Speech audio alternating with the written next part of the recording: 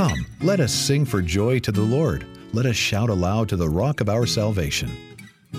Welcome to the weekly sermon podcast of the Cape Elizabeth Church of the Nazarene in Cape Elizabeth, Maine. Download more sermons or learn about the Cape Elizabeth Church of the Nazarene at our website, capenazarene.org. Here's this week's message.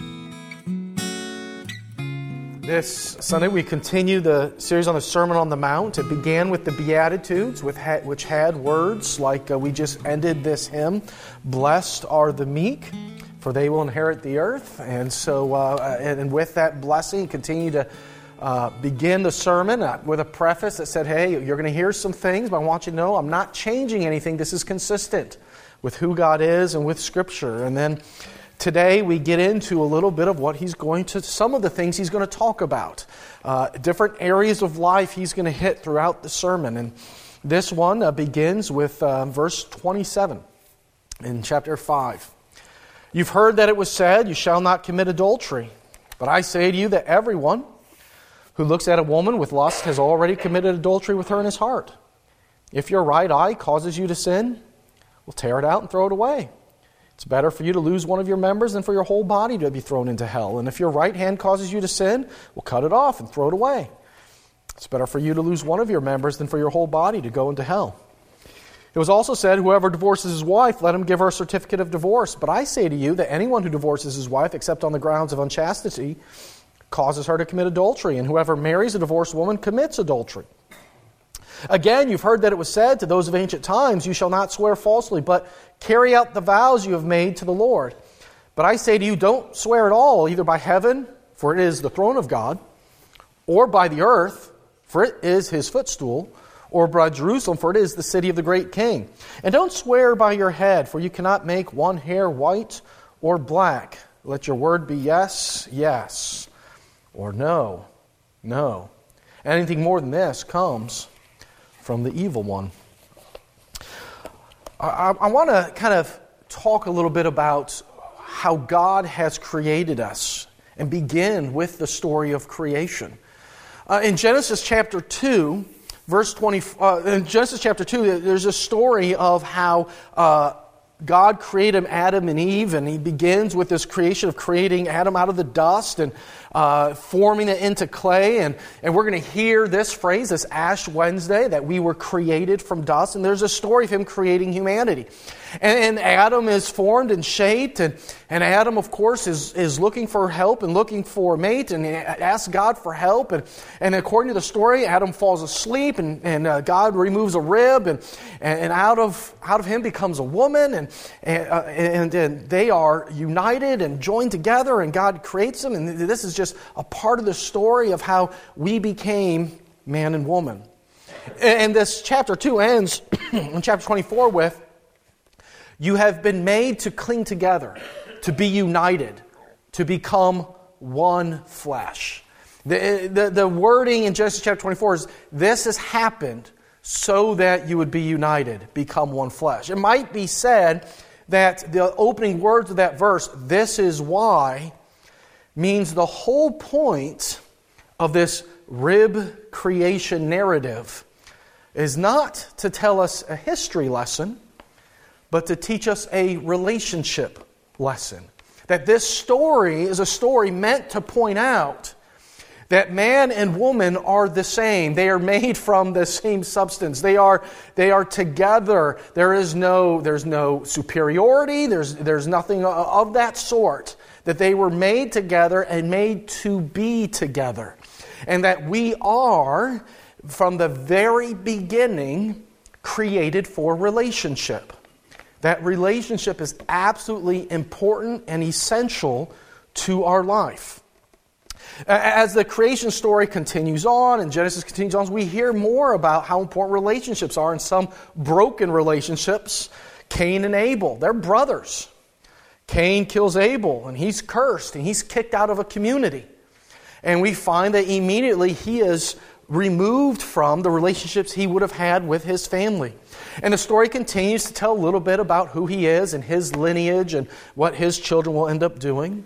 In fact, we find throughout Genesis and some other books all kinds of genealogies that are created, not only of Cain's children, but then of Adam and Eve's next child, Seth. And these genealogies are often there to show us who is related to those who are still in good standing, who still have a good relationship with the Lord. And oftentimes, those whom the people of God end up fighting in Scripture are said to be the descendants of the various people who came from, like Cain, or others who messed up along the way. And I think you can kind of say about these stories and these histories that are based on backgrounds and genealogies, that the whole background mindset, the whole worldview is that everything is based on being in a right relationship. And what the Scriptures want to show us is these are people who are tied to and connected with the covenant of God, connected with God's promise. If you are in a right relationship, in the case of much of the Old Testament, well then you are part of the lineage of those who are faithful to the covenant, whether it's Seth or Noah or Abraham or Isaac or Jacob. But if you're among the people who are opposed to God's people, if you're among the people who are not a part of God's promise, then you must be a descendant of Cain or of Esau or any number of people who have kind of acted against God's plan. You're outside the covenant. You're outside the grace of God. And so we find even in these very kind of historical renderings of kind of how they've come to understand the world and how they see things have developed, we find in that story that it's all related to God's promises and being related to God's hope for them. Paul will end up, and this will continue to develop, where they start to realize that these stories are always related to what God is doing. As this will develop, it'll kind of get twisted a little bit. They'll kind of put the cart before the horse. And it'll start to become a story of if you're a part of the genealogy, if you're part of the lineage, then you're in the right relationship with God. Then you have a claim. And it starts to get warped in that way until Paul reminds them in Romans chapter 9, verse 7, not all of Abraham's children are his descendants. The descendants are those who are descendants of the promise, he says. Time and time again, we find in the stories of the Old Testament that God's blessing doesn't always go where they expect there to be blessing. And this is why I think in the Old Testament there's a big deal about blessings. Because the blessings of those, of their children and passing on the blessing, they're saying, you are a part of the promise that God made with me and with my forefathers and your forefathers and on and on and on, all the way back to Abraham or Noah or Adam. You are a part of God's plan. That's what the blessing is doing. But again and again in Scripture, we find that the blessing often gets passed over the one we would expect it to go to. And so it goes to Jacob instead of Esau. It goes to Joseph over the other children of Isaac. It goes to David over his older brothers. And all of this leads up to us being able to understand that when Paul says not all of Abraham's children are his descendants, he's not a radical interpreter of the Old Testament. But he recognized that all this story has its foundations on the grace of God, who's already indicated that genes have nothing to do with promises. Instead, everything at all with the promise of God is tied to having a right relationship with God and a right relationship with one another. This leads us to recognize a very important truth about God. He cares about relationships. He has made us for relationship, and this is of the utmost importance for Him. His most popular analogy that I found in Scripture to talk about His relationship with His people is that of a marriage. It's often used throughout the prophets.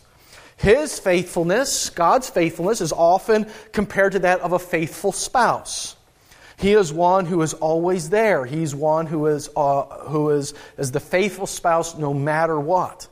And the unfaithfulness of the people of God, who are trying their best to follow God but often find themselves chasing other gods or doing things their own way, is often compared to a cheating spouse or a prostitute, someone who is not interested at all in being faithful. And so when we get to this passage in the Beatitudes, and Jesus talks to them about adultery, you get to see how important indeed relationships are to God. You can see why he makes a big deal about adultery. Our marriages, whether our marriages are now or previous marriages or marriages to come in the future, are an ongoing testimony of the love of God. If our God uses a marriage as the primary illustration of his faithfulness, then I think that we can also say our marriages are meant to kind of serve as a kind of looking glass into the love and faithfulness of God. That everything about our marriages are supposed to show and reflect that our God has always been faithful to us. And this is why a big deal is made out of adultery. And I need you to understand that, of course, a good deal of this part of the sermon about adultery is what the rhetoricians, speech experts, call hyperbole. Skillful exaggeration to get a point across. In early 2011, there was a singer, you probably heard his name before, he's a popular singer named Bruno Mars, who had another #1 hit on Billboard Hot 100, the standard musical ranking of what's most popular today. And in 2011, he had another top 1 hit, and the song was a classic lesson in hyperbole, as he sang what he was willing to do for the one that he loved, even though she wasn't willing to reciprocate that love. His song was called Grenade. And so he sang, I would catch a grenade for you. I'd throw my hand on a blade for you. I'd jump in front of a train for you. I go through all this pain, take a bullet straight through the brain. Like these is his words. And we heard this song, and this was like the #1 song. And we hear this song, and we think 2 things. One, there can indeed be a love strong enough that, hey, I'm going to risk everything for the person I love. I'd die for this. I would do anything for this one. Okay, we get that. But we also understand he's using the strongest language he can to illustrate the depth of his love. Those things don't have to happen. Indeed, they shouldn't happen. It's poetic hyperbole. And so in the same way, this adultery passage is also a lot of hyperbole.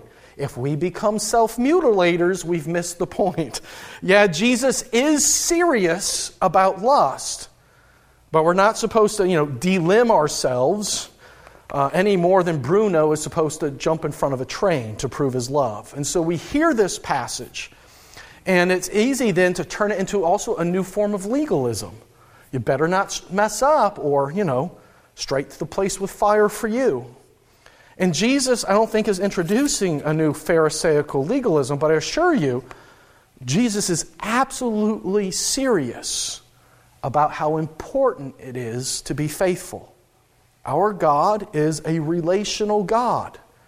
And if we're going to be flippant and whatever about our relationships that God places in our lives, then how lackadaisical are we going to be with the grace that God puts in our lives? How flippant do we want Him to be with the promises He's made with us? You know that covenantal promise Jesus said, whosoever believes will not perish but have everlasting life? I know I summed up the verse. We don't want God to ever be like, whatever, I'm not feeling it today, or well, you weren't faithful, so now I'm not. No, we're called to practice with our bodies faithfulness, to practice what we pray every week, thy will be done on earth as it is in heaven. And so His faithfulness becomes our faithfulness and the relationships that we have. And so this continues on with the statement about divorce as well. And this statement of divorce, again, I don't think is a fallback into legalism for us to now say, okay, here's the new laws. But is a reminder for us that these relationships are hard and they take work.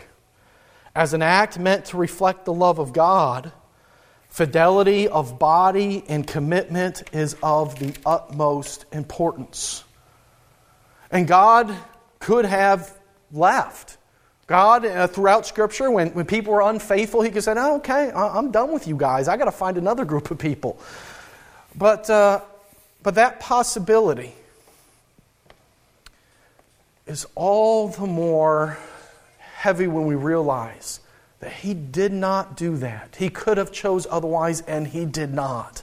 He said, "I'm going to be faithful to who I am and who I've chosen no matter what."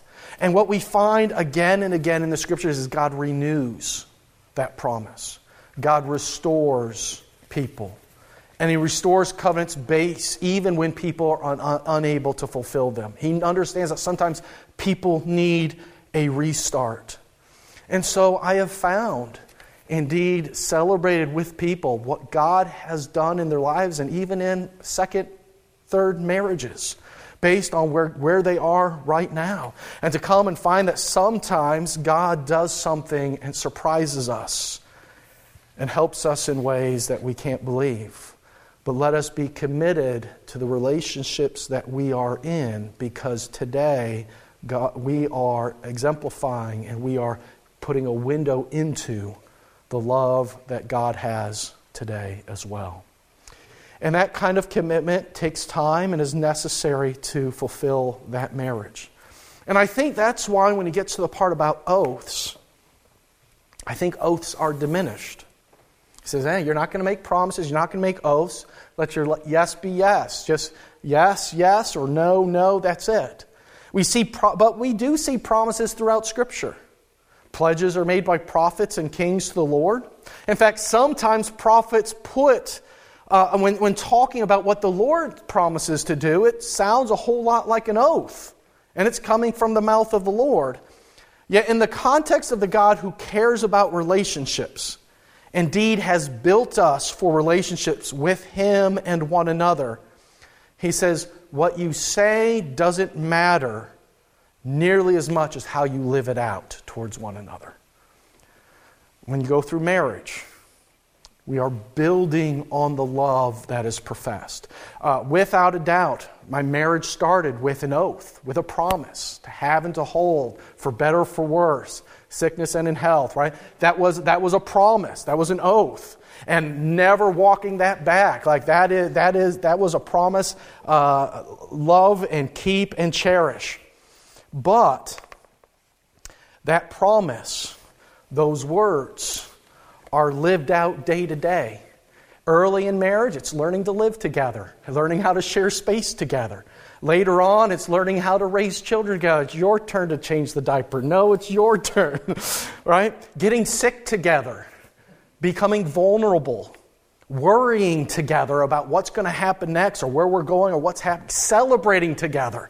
Our children made it, a child made it to adulthood. We can do it. They survived. Right? These kinds of things, each and every moment going through all those various aspects is saying yes to each other. And if at any point in time there is stress, there is disagreement, there is things are so hard right now, and if at any point in time one of us were to seek refuge in the arms of another, that would be a resounding no to that relationship. And so, without a doubt, I think when Jesus talks about oaths and whether to swear or not swear, whether to promise or not promise, it is about living our lives in a way that we are constantly affirming the relationships that we are a part of. And that just saying a word one time isn't enough no matter how emphatic you are. The most important thing is how that is lived out. And that is the case indeed with our relationship with God as well. Each moment of our walk with God, we are saying yes or no to Him. We're living in faithfulness to Him or we're living in faithfulness to another. We are living out the faith and we're living out the promise of God, or we're living in spiritual adultery. The good news is that where there has been unfaithfulness to God, where there has been spiritual adultery, there is always extended forgiveness of God, because God has embodied faithfulness. And He has said, never will I leave you, never will I forsake you. Yes, even if that spiritual adultery has indeed turned into physical adultery, or if it has turned into a broken relationship and divorce, yet nonetheless, God has promised His constancy in our life. And there's still the grace of God. A grace that, as Jesus said to those around Him that He realized fit this description, He just says, well, go and sin no more. And invites us into the promise and into the practice of fidelity that can begin today. And that is part of the promise that Jesus shares here. And so we can say, He hasn't changed anything about the law, but He has really embodied it and showed that what primarily God has always been about is the relationships that He has given. And He invites us to walk faithfully in that and to allow our God to strengthen that as well. In a moment, we are going to receive communion. And it is a common practice where we just come and we receive the bread and we receive the juice. But it is always a constant walk of faithfulness. There's a part of me that likes, I've been in churches where communion is passed out on trays and sent down the rows. And that's a perfectly fine way of doing it. But there's a part of me that loves that we make the walk of faithfulness, a constant putting ourselves before God. A purposeful commitment and dedication was made when we were baptized, or was made when we accepted Jesus as our personal Savior. That we will continue to walk faithfully each day of our life. And that is modeled when we walk faithfully to receive the emblems that represent the grace of our Lord Jesus Christ. And we receive that grace in this sacrament. And so today, as we prepare our hearts for that, I hope and I pray that we will continue to say, yes, I'm going to walk faithfully in the relationships God has given me and that I am in today. And I have spoken a lot about relationships and not just marriage today, because I recognize that even in singleness, there are relationships God puts in our lives that are important. And God wants to bless and be with us and support us in those relationships as well. And our God is one who promises to be with us and will be faithful. And it is my hope and my prayer that we find in the relationships that we have that indeed God's love is exercised there as well and becomes evident to everyone in that relationship and those who look and say, what is the love of God like? Oh, is it like that friendship? Is it like that marriage? Is it like this? Let's go before Him. Be faithful in that walk. Let's pray together. Heavenly Father, in a moment we are going to walk forward and we're going to receive the elements. It's something that we do fairly regularly. This is our habit. This is our ritual. This is our testimony of faith and openness to Your grace.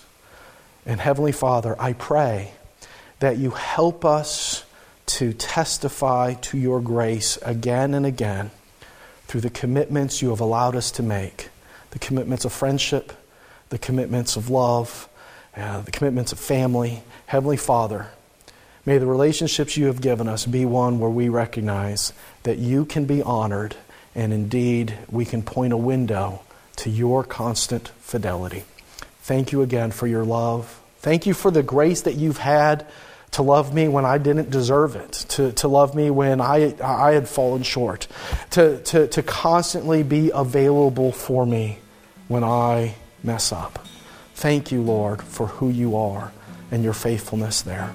Help us to be faithful to You. We believe that by the power of Your Holy Spirit, we can. Amen. Now to Him who is able to do immeasurably more than all we ask or imagine, according to His power that is at work within us, to Him be the glory in the church and in Jesus Christ throughout all generations, forever and ever. Amen. We hope this sermon has encouraged you with the gospel of Jesus. More sermons are available online at our website, capenazarene.org. May God richly bless you as you serve Him today.